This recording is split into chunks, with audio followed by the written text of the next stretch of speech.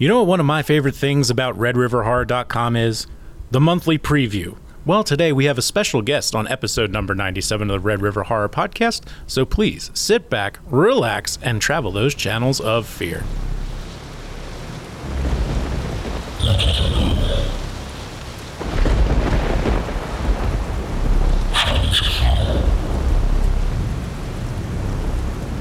Welcome back. This is episode number 97 of the Red River Horror Podcast. I am your host, Joe Zakreski, joined by RedRiverHorror.com founder, Eddie Cayazzo. Hey, Ed, how are you? Joe, I'm doing fantastic. Yeah? As always. Good. Every day you see me, it's the best day of my life. Really? Yeah. Yeah, every day's a gift. Every day's a gift. Sure is. And we have a special guest with us, the man, the myth, the legend, who's doing our monthly upcoming previews on RedRiverHorror.com, Stephen Beason. Stephen, how are you today? Welcome to the show. I'm doing great. I'm glad to be here. Thank you so much for having me. We're thrilled to have you, man. You've been doing wonderful work ever since you took over this spot on the website. It's my favorite feature of the site. Always gives me something to look forward to. So great to have you. Oh, thank you so much. Yeah, I think I've been doing this since, probably February, I think. Mm-hmm. So, yeah, been on board for a while now. Happy to be a part. Fantastic. And just before we get into things, I could tell you both something. You know how sometimes you want to not listen to the critics or the audience and just want to see something for yourself? Well, I made a terrible mistake. And I went on to Hulu. I think it was Hulu. And I watched Jeepers Creepers Reborn. Have either of you watched that one? I have not seen that one, no. Don't. Yeah. That's the only one I haven't seen. Don't. I wasn't a fan of 3. I liked 1 and 2. 3 was exactly what I expected it to be. Yeah. 2 was surprisingly enjoyable. It was. I thought so too. And I love the first one. Yes. And this one, was supposed to be reborn, so it was kind of like a rebootish. Yeah, basically a reboot. Okay. And it does a nice, similar opening, but set in the past. Oh, boy. And everything's, going well, and then it goes to the future, and that's just really, really bad from there on out. None of the characters are redeeming. The writing's, the delivery of lines, It was a cringe fest, so I'm just getting the word out there to avoid that one at all costs. And then I was like, maybe I'm wrong, and I go on to Reddit, so the horror subreddit.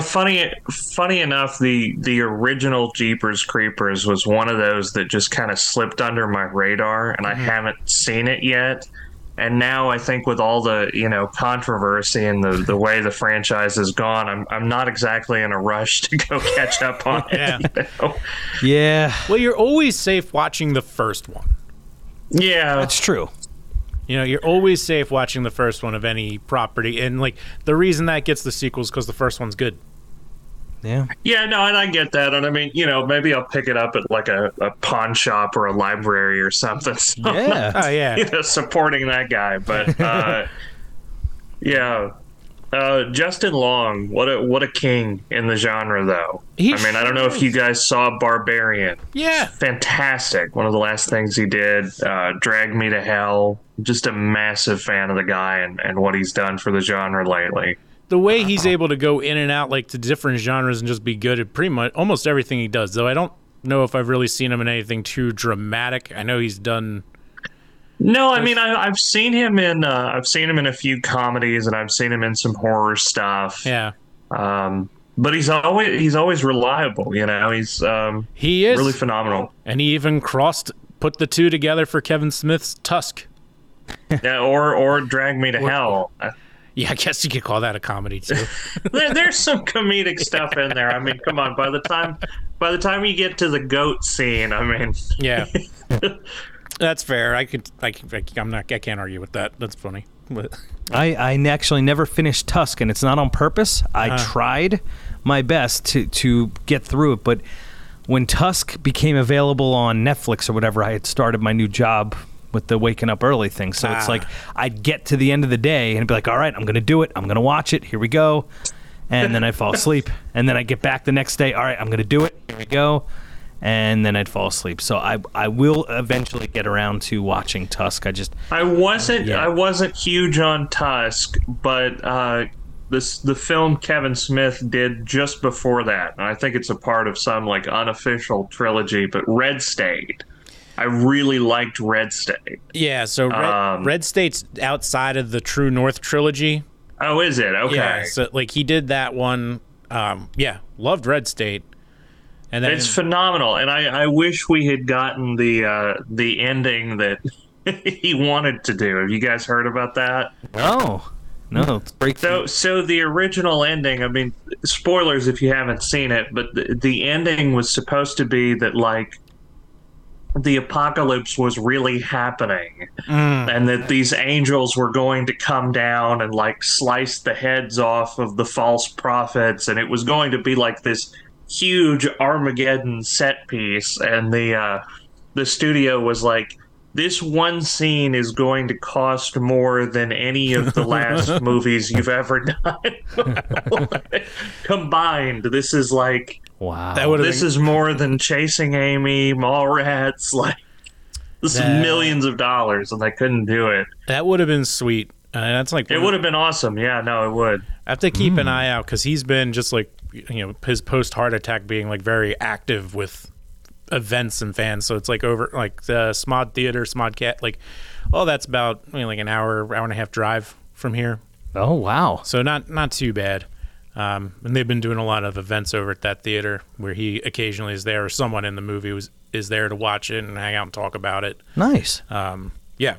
Well, I know he's coming to Shreveport, Louisiana. I saw, which is probably just about 3 hours from where I'm at. He's traveling, doing the whole convention circuit and stuff. And so, well, that I'm glad you brought that up. Actually, so Red River Horror, based in Philadelphia. Where do you hail from, Stephen Beason?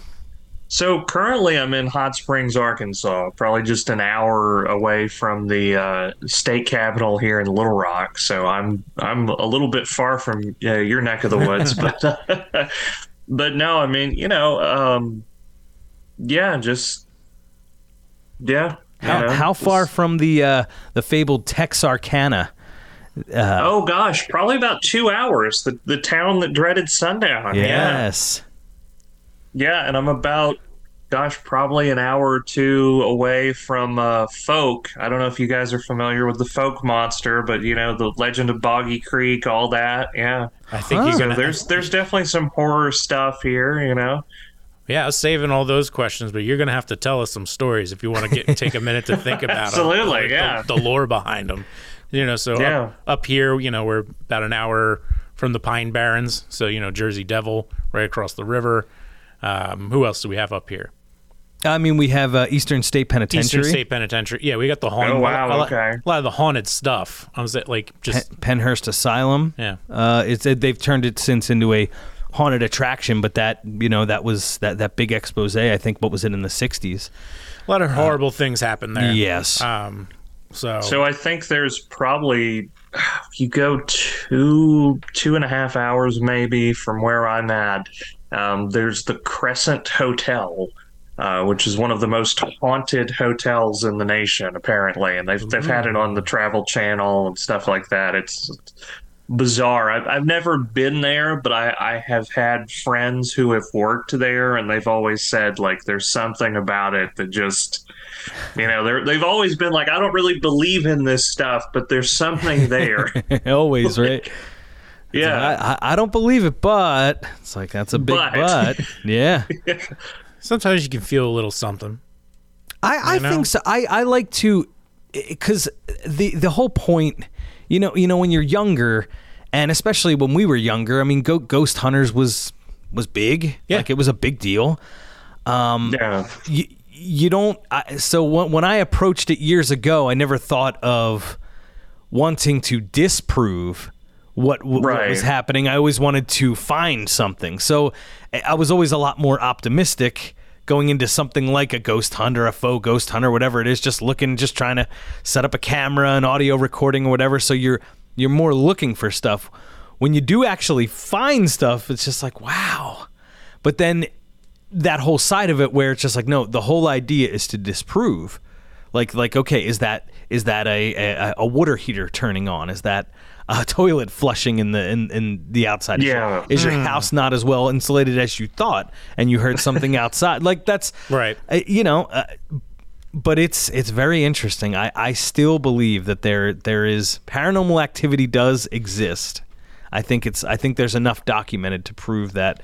We don't have to watch Zach Bagans yelling at stuff on Ghost Adventures and say, "Oh, that's proof right there." But you can, I think, you can absolutely experience. Well, I think there's just some places that you have that just like negative energy, and maybe that's it. It's just you walk in and you feel something's off, like some bad stuff has gone down here.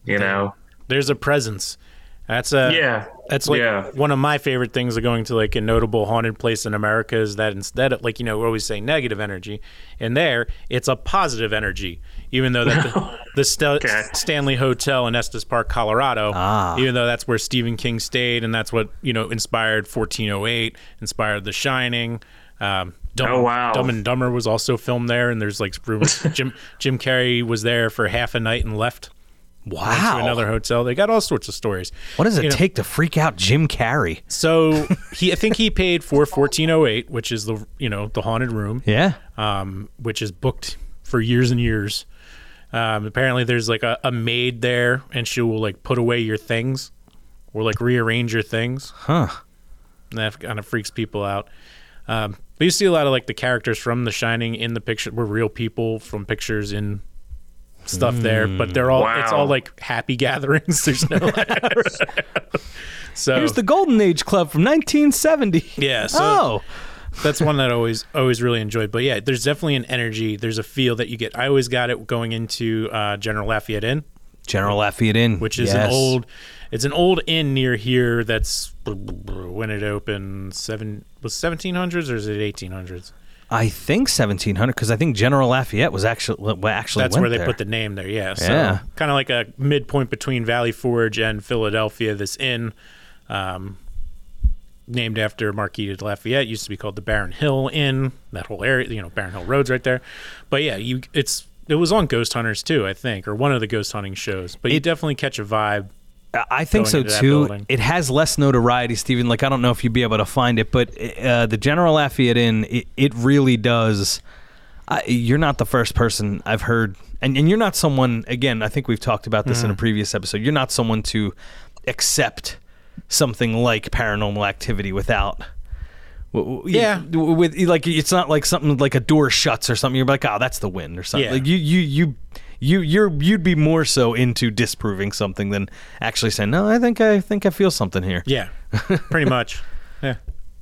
Yeah, I think I'm probably more skeptical as well, but I will say there are those times where it's like it's kind of hard to explain. This is just stuff.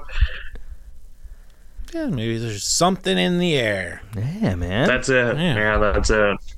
So that's always good stuff. Where were we? It's like, well, I mean, I think introducing the audience to Stephen Beason. Yes. We actually got a good amount of movies coming out. Yes. All throughout the month of June. I'm very excited about. I think you're on one now, The Blackening. Well, I'm just kind of scrolling through because I'm just like, there are some good ones. Mm-hmm. So by this point, we'll release this episode very, very soon. Mm-hmm. So we're into June. So let's go take a look at the June preview. Steven, have you seen any of these movies yet? Or so I haven't yet. I'm very excited though for God is a Bullet. That's the new one from Nick Cassavetes with Jamie Foxx and I'm not even going to attempt to butcher his name, but Jamie Lannister from Game of Thrones.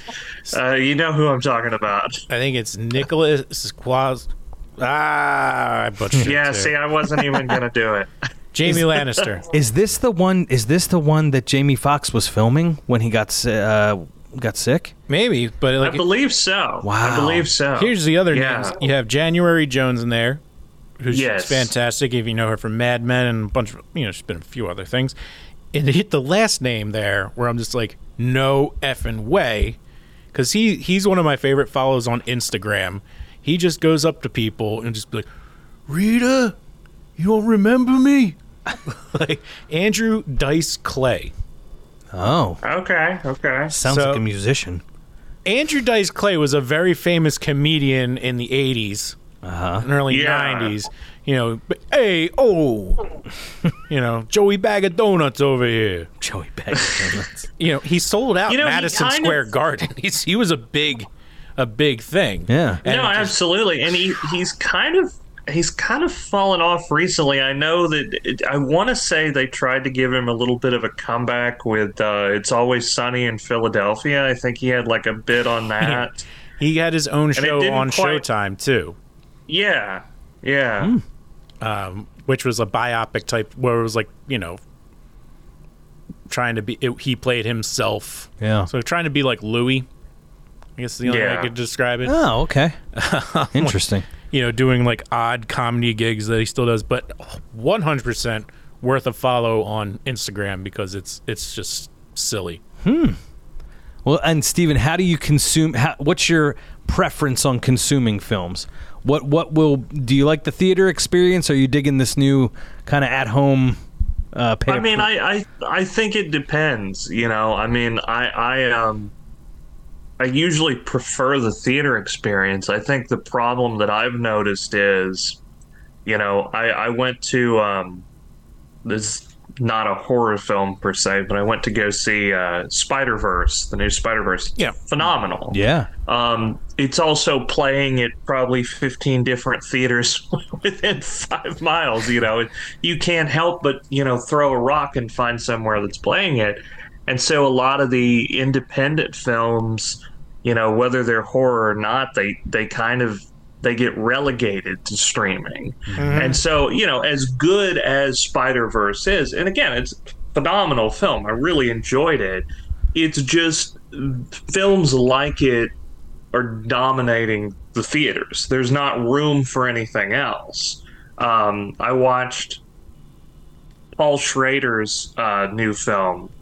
He did, First Reformed and Card Counter, and this is his newest one, Master Gardener. And it was really, really good. I couldn't find a theater within a tri-state area that was showing it. Wow. Interesting. I had to watch it on streaming, and of course I did the Amazon Prime VOD, and it's. I think the issue is I wish there was more option, right? I would prefer to see a lot of these in theaters. It's just sometimes that's not available. Right. Yeah. No, it's true. So I don't know how it is in like the, with Hot Springs and Little Rock, that whole area. Like, is there, is there an indie theater scene down there at all? Not really. I mean, you get to some of the, bigger cities. I mean, there's, but I mean, hell, I saw someone on Facebook the other day that was in kind of a metropolitan area, and they were talking about their, local Alamo Draft House, and it's all like, Guardians of the Galaxy and Spider-Verse Right. stuff. And it's like the Alamo Draft House. It's like, so it seems, I mean, it's especially affecting areas like where I'm at, where, there's smaller towns, but I mean, I think it's an all over thing too. Yeah, I'm definitely very spoiled up here with some of our offerings because we have, One Brand Ritz with their locations where they play independent releases. They're like smaller films. Like, when you see a trailer, it says in select theaters in select cities. That's usually one of them. We have the Bryn Mawr Film Institute that does the same thing, and the theater in Ambler that does the same thing. That's right. Colonial Theater too. Colonial Theater. So we're very, very spoiled in that regard. And it's like making me think that I need to be more active in going to the theater to see movies. Oh, absolutely. I've gotten very, very complicit with just sitting on my butt on my couch. Yeah. So, especially these old theaters, they're awesome. I mean, we should be giving a little more attention. Well, I guess along the lines of my other question, Stephen, from this month, June, from the horror preview and just anything you've come across, anything that you must see in theaters, like something, give us a film that you'd have to see. Oh gosh, you're gonna put me on the spot. I mean, I think God is a Bullet would probably be my answer again. I think Yeah. that's a film that I think it looks phenomenal, and I think it's worth making the extra effort to go out and see it. Yeah, I think I really want to see The Blackening, which is coming June 16th. See, I think that's one where audience participation and being in a crowd. I think that would honestly heighten the experience. Yeah. Like you get into kind of a raucous comedy like that, and to be around people who are laughing and enjoying it with you. I think that adds to it. I mean, just the tagline, "They can't all die first." No, exactly. I mean, it's hilarious. It's good. You could say it looks like something that's going to be a little more original than compared to the only thing I could compare it to is like Scary Movie. Yeah. Yeah. There was a film that came out last year that I kind of reminded me of. It was Bodies, Bodies, Bodies. I don't know if you guys saw that. And I actually did go to see that in theaters, and it was great. But I really like these like deconstruction kind of meta horror comedies. I think that's and I feel like a lot of the Scream movies kind of haven't held up as much as like some of this new stuff that's coming out. Like, yeah, it's honestly, if I'm in the horror space, major market, it's pretty tough to compete with like A24 right now. That's fair. Like if you're Scream, because we just did a whole thing because we're big fans of Scream, obviously the property 1, 2, 3, and we did, I don't know, did we do a 2-parter or no? We just ranked them when 6 came out, right? We did a one and done. Yeah, right? one and done. Yeah. So we did kind of a ranking, and these newer ones, I agree, they're not holding up, but Joe actually brought up a good point in that episode in that I don't know if they're made for us anymore, or at least Joe and I. Yeah. Age-wise, and I hadn't considered that until you said it. I'm just like, yeah, I guess you have to take into account who is the audience now. Like, we were the audience. Well, see, 18 to 25. My thing was, and I've seen the first 3 Screams. But my thing was the first Scream, as good as it is and as much as I love it, I don't know how necessary it was, because I think Wes Craven already made the best Scream with New Nightmare. I think that is a phenomenal film. Wow. Interesting. Yeah. That's my opinion. I feel like New Nightmare is, I don't know, there's something about it that it goes just a step beyond what Scream is. I think it's really like it's more out there, and I kind of respect its audacity. Yeah. I mean, so you could say that Wes Craven could have bookended his slasher offerings with that New Nightmare. Like, if Wes Craven's the master, like that could have been that should have been it, and then he doesn't even need to do something like Scream. No, exactly. And I think there was a critic, I think like Mark Kermode, if you guys are familiar with him, interviewed Craven, and he was like, why would you do Scream? Like, kind of what I was saying, like, you already did New Nightmare. And Craven was like, yeah, but who saw New Nightmare? Yeah. That's fair. I mean, I would think it would be more for the technology piece of it. Like, personal cell phones were becoming way more common around then. Still not everybody had one, but utilizing those for having dual killers and little twists and turns, and I always found Freddy's Freddy, and then New Nightmare like got him out of the goofy Freddy phase. Yeah, when I first reborn Freddy. When I first saw New Nightmare, the real life Freddy Krueger looked pretty intimidating, looked pretty scary. Yeah, I thought. Yeah, all practical too. Robert Englund. Which actually up at the site now, the documentary on Robert Englund is out now, and Stacey Lane Wilson did a review on it. So if you think you want to see, I mean, if you're a horror fan, of course you're going to watch a documentary on Robert Englund, but if you want to know what Stacey thought of it, go to the site. Yeah, absolutely. RedRiverHorror.com. Boom. But real quick, because I didn't really look too much into God as a Bullet, and now it's like we've brought it up a couple times. I am very excited for it. Just reading Steven's blip here, God as a Bullet. Last but certainly not least for the month of June in the preview, Jamie Foxx, January Jones. I think it's Nicolaj Coster-Waldau and Andrew Dice Clay round out an all-star cast in this horror-adjacent crime actioner about an honest cop forced to go undercover in a satanic cult to save his daughter. That is just sounds like a ton of weird action. I don't know. This seems like a good one.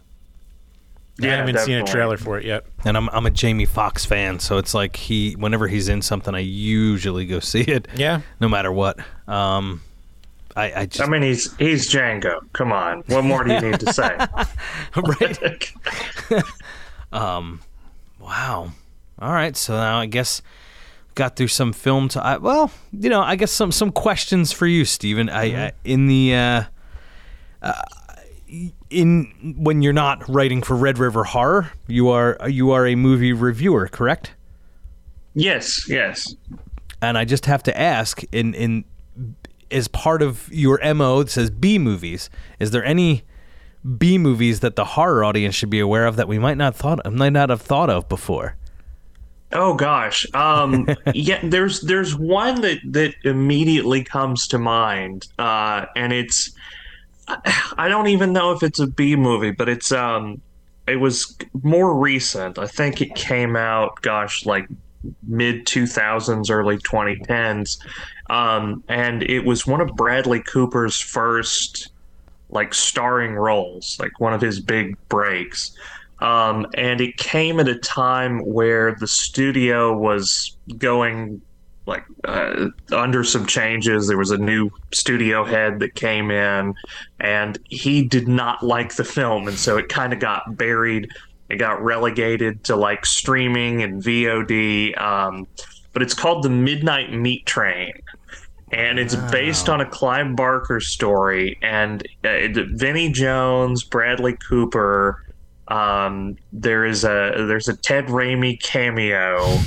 I mean, it is just a phenomenal film, and it's cheesy in all the best ways. It's messy. It's not quite all the way there, but there's something about it that is just phenomenal. There's something undeniably great about it. I think it's incredibly underrated. Midnight Meat Train. So I remember, Joe, I did actually see this on demand. The problem was it must have been whenever it came out on demand before the whole streaming thing took off. I don't remember much of it. So I will have to go back. Time to revisit. Yes, and you've been looking specifically for things that we may have missed that we need to go back and watch. This one, because I've seen it once, I don't remember much about it, so we will have to watch that one. Put it on the list. Midnight Meat Train. What else? Oh, gosh. Let me think about that one.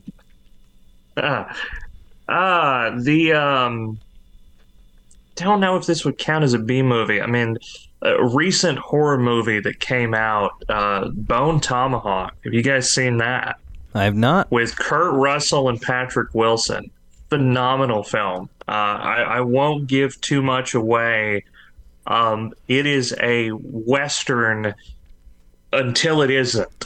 Gotcha. There is a very bizarre, brutal plot twist that I don't want to give away, but that is a film that is it blends two genres in a way that is incredibly compelling and very interesting, and I would highly recommend that one. I think that was 2015, I think.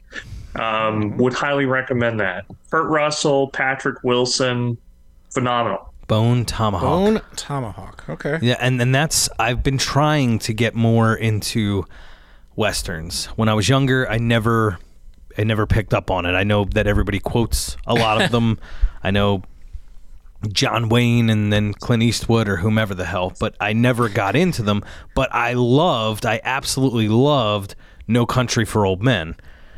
So Yes. So if anything can bring me, would you say Bone Tomahawk is more energetic, or would you say it kind of pulls back and is a little more of a slow burn? Where would you put it on that spectrum? I think it's very much a slow burn. But I would say if you stick with it, it's worth it in the end. It's a powder keg, and you got to stick with it. And that ending is just explosive. That might be the next movie I watch, Joe. I'm into a slow burn. I'm trying to Vibing on slow burns? Yes, I really am. Not like the depressing stuff, but if it's depressing, that's fine. I was telling Joe in a previous episode, my wife and I, like, we started, we get home on a Friday and be like, let's watch a movie. We subscribe to Shudder, all that fun stuff. And I had a habit of just putting on really depressing stuff.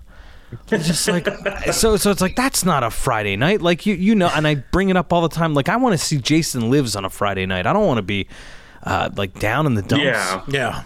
So Bone Tomahawk, though, I'm in for the slow burn, Joe.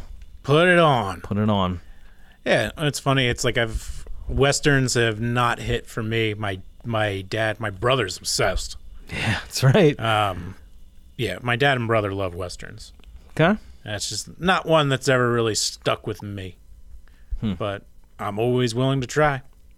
If you're looking for something a little older, I would try The New York Ripper by Lucio Fulci. It's a 1980s Italian exploitation film. Very cheesy, very over the top. It is. There's a serial killer on the loose who talks with a Donald Duck impression. Sold. I mean, say no more, right? Yep. That sounds fantastic. That's exactly. What more do you want? New York Ripper. Yeah, New York Ripper. That's phenomenal. That is a classic B movie, I would say. All right. Definitely worth checking out. Now, for other movies, is that an Exorcist shirt you got? Yeah. Oh, absolutely. Now, Steven, how are you feeling about what's to come with the Exorcist brand? Gosh. I mean, it's the Exorcist is kind of, it's an inevitability, right? I mean, it seems like every classic horror franchise is, they're going to reboot it. They're going to bring it back. I think there's something to be said for not messing with perfection, because to me, The Exorcist is, I would say, even more so than Halloween. Like, The Exorcist to me is just on an entirely different level. Yeah. And I think especially, growing up where I'm from and being around this sort of like down south, like Christian conservative, all of these people, like being around them growing up, it's like The Exorcist had a different connotation. Like it was, my grandmother and my mother were raised around this like National Enquirer, like, man sees the Exorcist and kills himself because it's too real, Right. And so it's hard to, because it seems like every other movie that comes out now, like, whether that's Hereditary or whatever, it's like, this is the scariest movie since The Exorcist. Yeah. Yep. So it's like The Exorcist is not even, at this point, it's not even a film, right? It's like a Citizen Kane. It's like a whatever. So it's hard. I think it's going to be incredibly hard to follow up on that. Now, I mean, there is The Exorcist 2. Oh, boy. So, The Exorcist has kind of been tainted a little bit already, and hopefully it's, better than that, is the least I can say. Real quick, before we move on past 2, I got to ask, since you are a huge Exorcist fan, did you prefer the original cut of the film, or did you prefer the one that they re-released in 2000 where they added some of the stuff back? I like the original cut. I like the theatrical cut. There's one line in the Redux, or whatever you want to call it, the version you've never seen. Yeah, yes, exactly. There's one line in that where I think that the two priests are having a conversation, and it's a very heartfelt conversation, and I think it speaks to the overall message of the film. And I feel like if you just kept the theatrical cut the same, but included that little exchange, I think it would be perfect. I thought the other stuff, I mean, the spider walk, all that stuff, that was kind of corny, but well, I mean, it's crazy because, at the time, every other franchise, every other name was getting a reboot or a sequel or something to revitalize the brand, and that's what you got for The Exorcist, was the actual movie with added scenes. Yeah. So well, so what I was, and I'll say of the films that have come out that have been reboots or I don't know, requels, I guess at this point. I thought the latest Hellraiser that they did on Hulu was really good. I really liked that one. They did a reimagining of Suspiria. A lot of people were kind of hit or miss on that one. I thought it was great. The Last King. I thought, ahead, sorry. But with Suspiria, I thought it was good for a while. I was totally digging what they were doing, and then I think it suffered from what I call the Rob Zombie effect. Yeah. So did you ever see Lords of Salem? I believe so. It's been a while. So just a really cool movie that, like, just something completely different for him that's going along, and then all of a sudden it just gets weird. It's like there's that like little thing that brings the I don't know. It just gets very strange. Yeah. Like it gets psychedelic, and that's what he was going for. The Suspiria for me suffers at that when it gets to that point. I was like really surprised. I'm like, what the hell is going on here? What was that, like the death orgy thing? Oh yeah. Well, I kind of liked that. I thought it was weird and out there, and I kind of, my thing was I respected that they weren't trying to just do shot for shot, right? They were trying to do their own thing. They didn't, they were trying to do muted colors. They were trying to do kind of more slowed music. It wasn't, I think the mistake for that would be to try and tread the original. And I think that's what a lot of films do now. And, I mean, an example of that tries to do something new and original, but still kind of treads backwards a bit. The newest Candyman film, I did not care for that one at all. See, I'm such a fan of the 92 Candyman. It's absolutely same. It's one of my favorite horror films of all time. Period. Yeah. I just love it. So I was as excited as I was going into it, and as I thought it did a lot of cool things during it. I agree with you. It was. I wanted to love it, but same. it was such a disappointment, and I don't know at the end of the day that it knew what it was trying to say. Yeah, and it just came up a little short.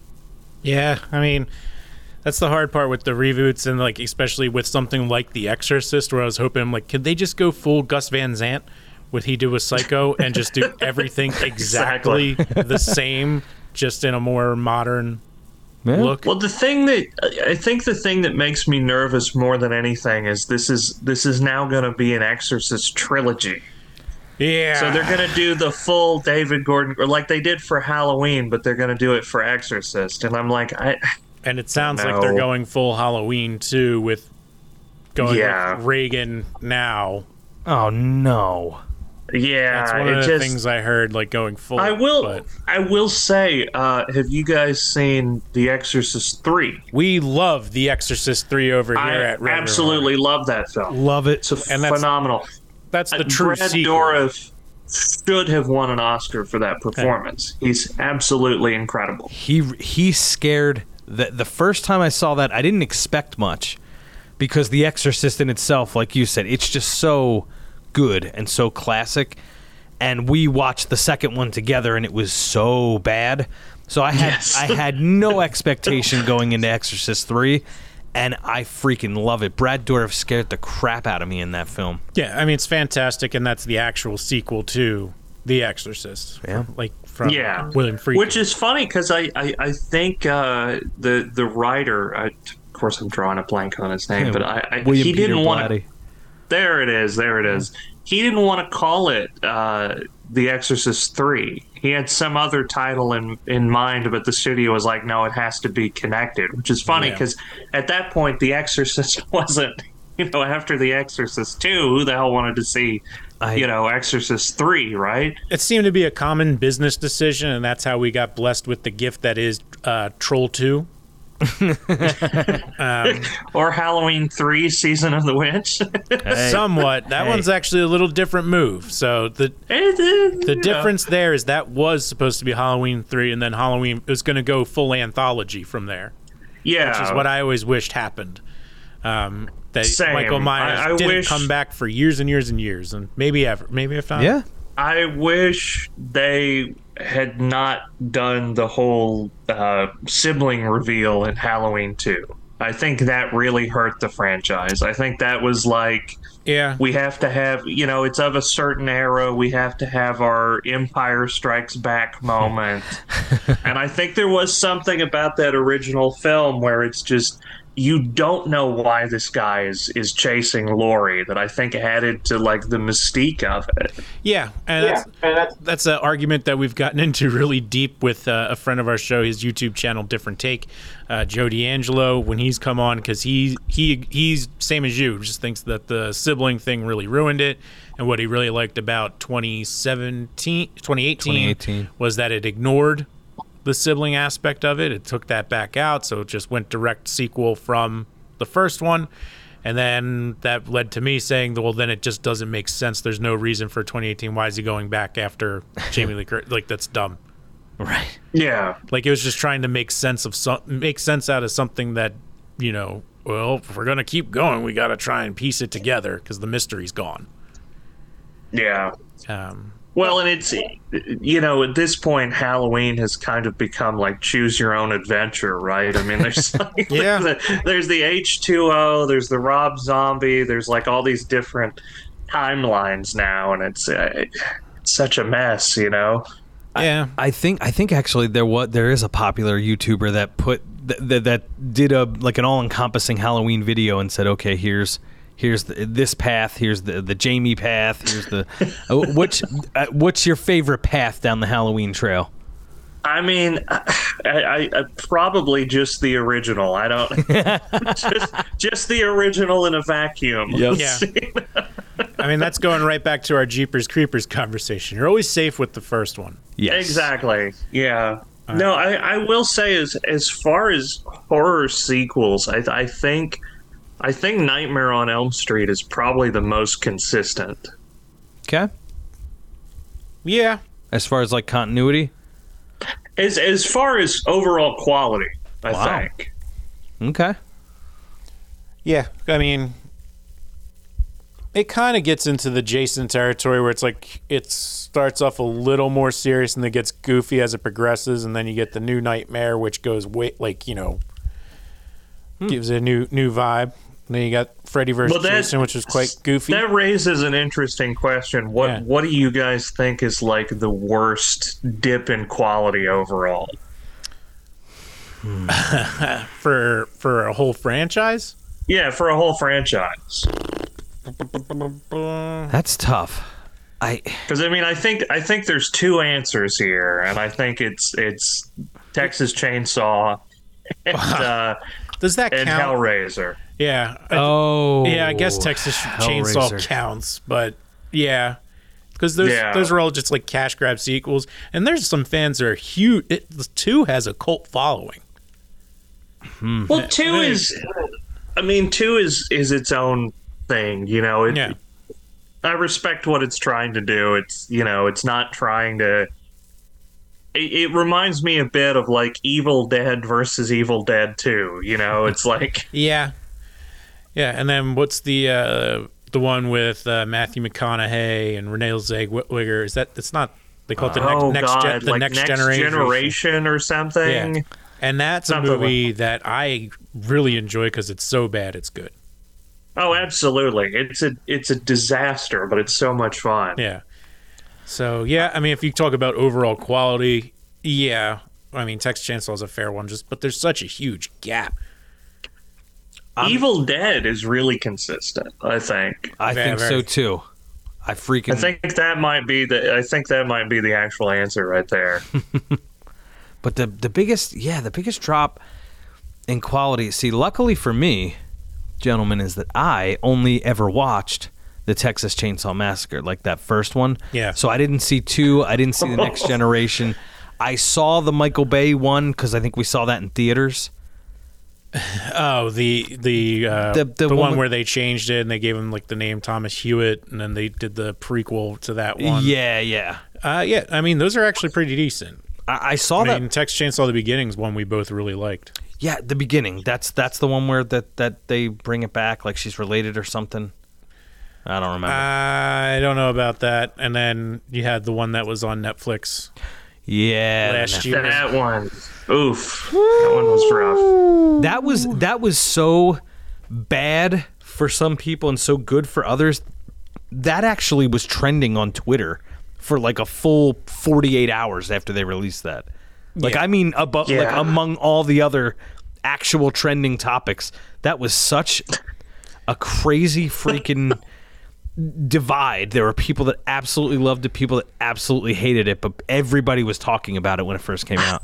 That's absurd. I think they were trying to do the David Gordon Green thing, where it's like, oh, you know, she's still alive after all these years, and she wants revenge. She knew where he was. He didn't move. It's so cartoonish, though. Yeah. I mean, it's like it's honestly, it's like what people make fun of with the whole like Batman vengeance. Yeah. It's like she's just been waiting. She's this old woman who's, you know, suddenly going to become vigilante, and it's, oh my god, Joe, you're speaking Joe's language. That's just what had me crying, laughing. What do you call it? The geriatric? What do you call it? The geriatric revenge plot? Yeah, the geriatric revenge plot. Yeah, and it's just like, yeah. The other thing I will say that the bus scene in that one, if you know what I'm talking about, that's the coolest part. I liked the bus scene too. That's the whole reason that movie exists. But it's just a disaster. It's so silly that she's, you know, waited all this time to go somewhere where it's not new. I mean, she's been there. He hasn't. She could go back there. They haven't gone anywhere. It's like she's been awakened. Let's wait until it becomes a tourist attraction. Okay. We need the movie to happen. Yeah. So. Okay. You know, why not? I mean, you know. Here's another one where it just drops off. Leprechaun, which is going to get a fresh one. So another fresh one. Yeah, another fresh Leprechaun coming our way. I mean, the first one's like, it's silly, but it's creepy. I thought the first one was fine. Yeah. The first one has its moments. Yeah. I mean, you know, but I mean, you know, you're also talking about a franchise that you know, is like Leprechaun in space eventually. Exactly. It just spirals into chaos, if anything. Yeah. It just does. I mean, that's exactly what Friday the 13th does, too. They both go to space. I will say I actually like Jason X. I actually like it. It's completely. We have a special Red River horror treat for you then, Stephen. Oh, gosh. So a friend of mine years ago at this mall near us was like, is some kind of expo, and he bought a original draft of the Jason X script. He has since given this to me. And so it's in the plans, if you want to do some voice work, we're going to read the script as an episode of Red River Horror. The first draft of Jason X. Love to be a part, yeah. We're thinking of doing like that table read thing.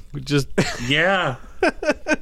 God, I mean, you know, can you really fault a movie where a woman gets her head frozen and smashed open? I mean, that is just...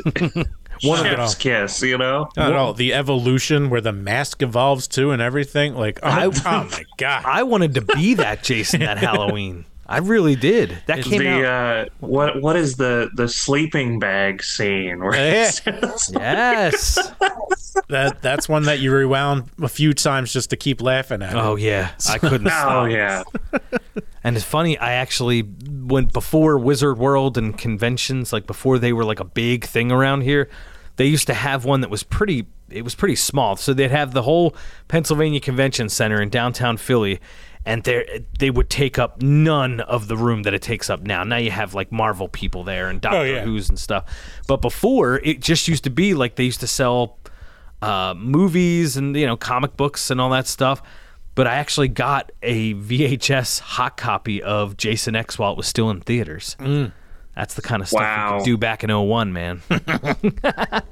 Good times. Oh, yeah. But yes, so we will keep you posted on that. The Jason X draft table read. Yeah, it's good. The challenge of it is it's just been in this binder for so long, is making sure you can get like clear copies of each page, so we're able to pull it off. Well, I have a way of scanning the high volume of paper. Okay. So as long as it can survive, then I can do it. I guess it's worth a shot. It is. So it reminds me of a story. There was a guy who was like a Hollywood agent. I saw him interviewed, and he was talking about that he handled like Mel Gibson's stuff. Wow. And so this guy comes to the office, and it's an armed guard with this locked briefcase, and, you know, says, I want you to read this. This is from the studio. And so, you know, he says, okay, well, you can just leave it on, you know, my desk. And he's like, no, I can't leave it here. I have to stay outside while you read it. So he says, okay. And it's the script for Signs. Huh. So how about that? So he reads the whole thing. He gives it back to this armed guard, and he, you know, goes about his day. And the next day he's at lunch with some other, you know, producer or agent or something. And he says, you know, this script came across my desk the other day, and, you know, it was really bizarre how it was given to me and all the circumstances and what have you. Said, but I think it's phenomenal. It's a great script. He said, but they've put this fake ending in there so that we don't know what happens. He said that was the real ending. Oh, wow. The whole thing with the water, you know what I'm talking about? Yeah. Yeah. The only downfall of the movie, like, Signs is a great movie up to that point. It is. I mean, M. Night was hitting on all cylinders then. What was it, coming off of Sixth Sense and Unbreakable? Was Signs his next big one? Yeah. That was... Yeah, I think Signs was probably the beginning of the downward trend. Yeah. Though it's like I'm one of the rare cases where it's like I really enjoyed The Village. The Village was pretty good. I thought The Village was good too. I love Split. Split is one of my... Devil had moments. It's kind of funny. In a bad it's a good sort of way. Yeah, it's oddly enjoyable in its own way. Yeah. I like The Visit too. I don't care what you both say. Yeah, I have to give that one another chance. I'm not giving I Lady need to in the give Water. that one another chance. Yeah, did you guys saw Old? Yep. Yeah. Wow.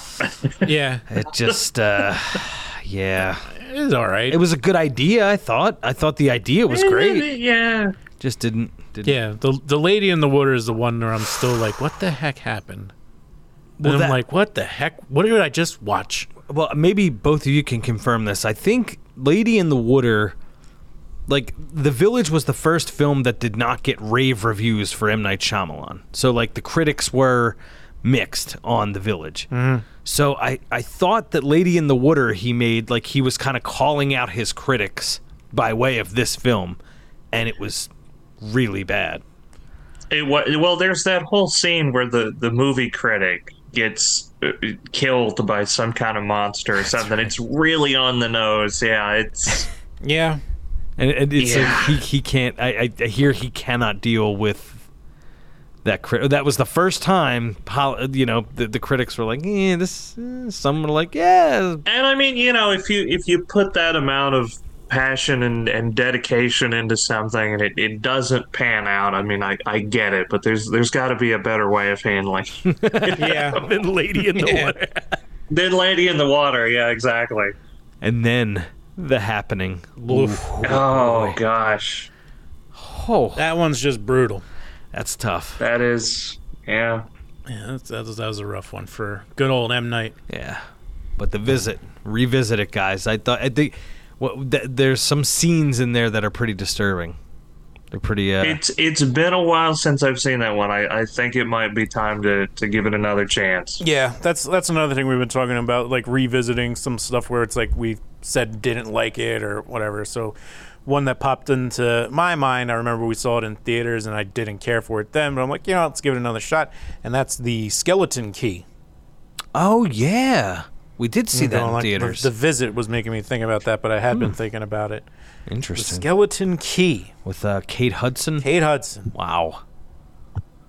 Yeah. That's some old lady in the Bible. I did not care for Midsommar whenever I saw it.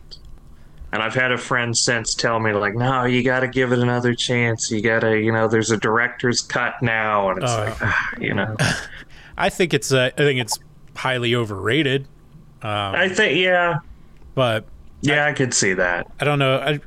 A lot of people were just like, oh my God, so good. It's The Wicker Man.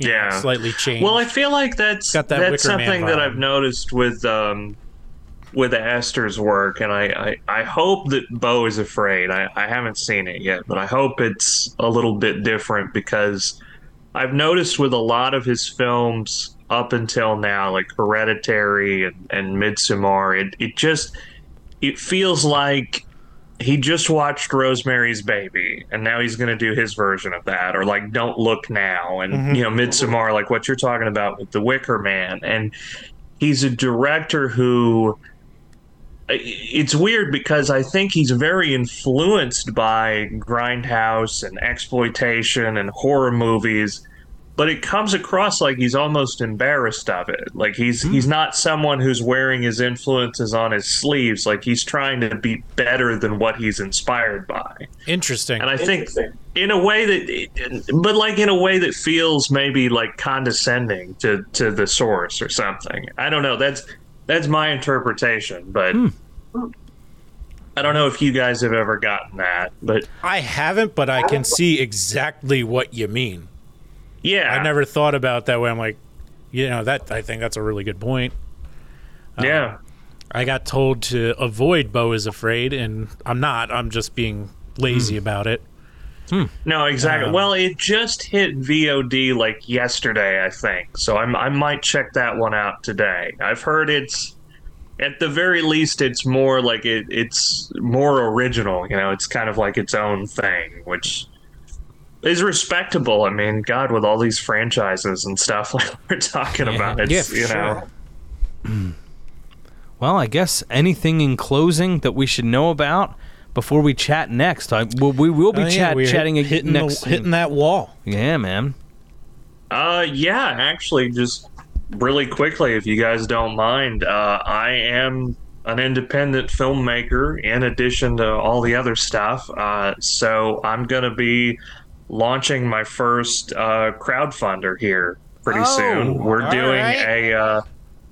doing a horror crime anthology, actually. We're going to be shooting up in London, Ontario, Canada later this summer. And so, just follow me on social media and hopefully we're going to make some movie magic this summer. Wow. Where on social media? Where can people stay updated? If you can give all your...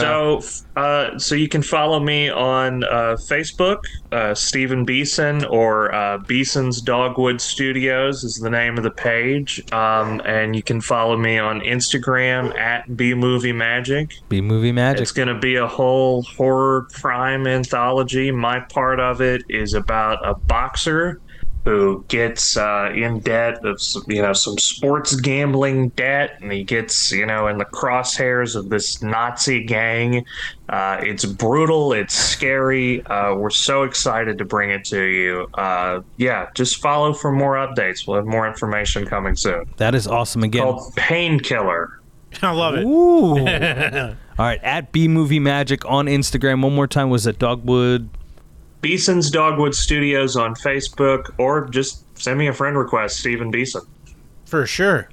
Perfect. That's awesome, man. Congratulations. Best of luck with that. Thank you so much. We'll be following that closely.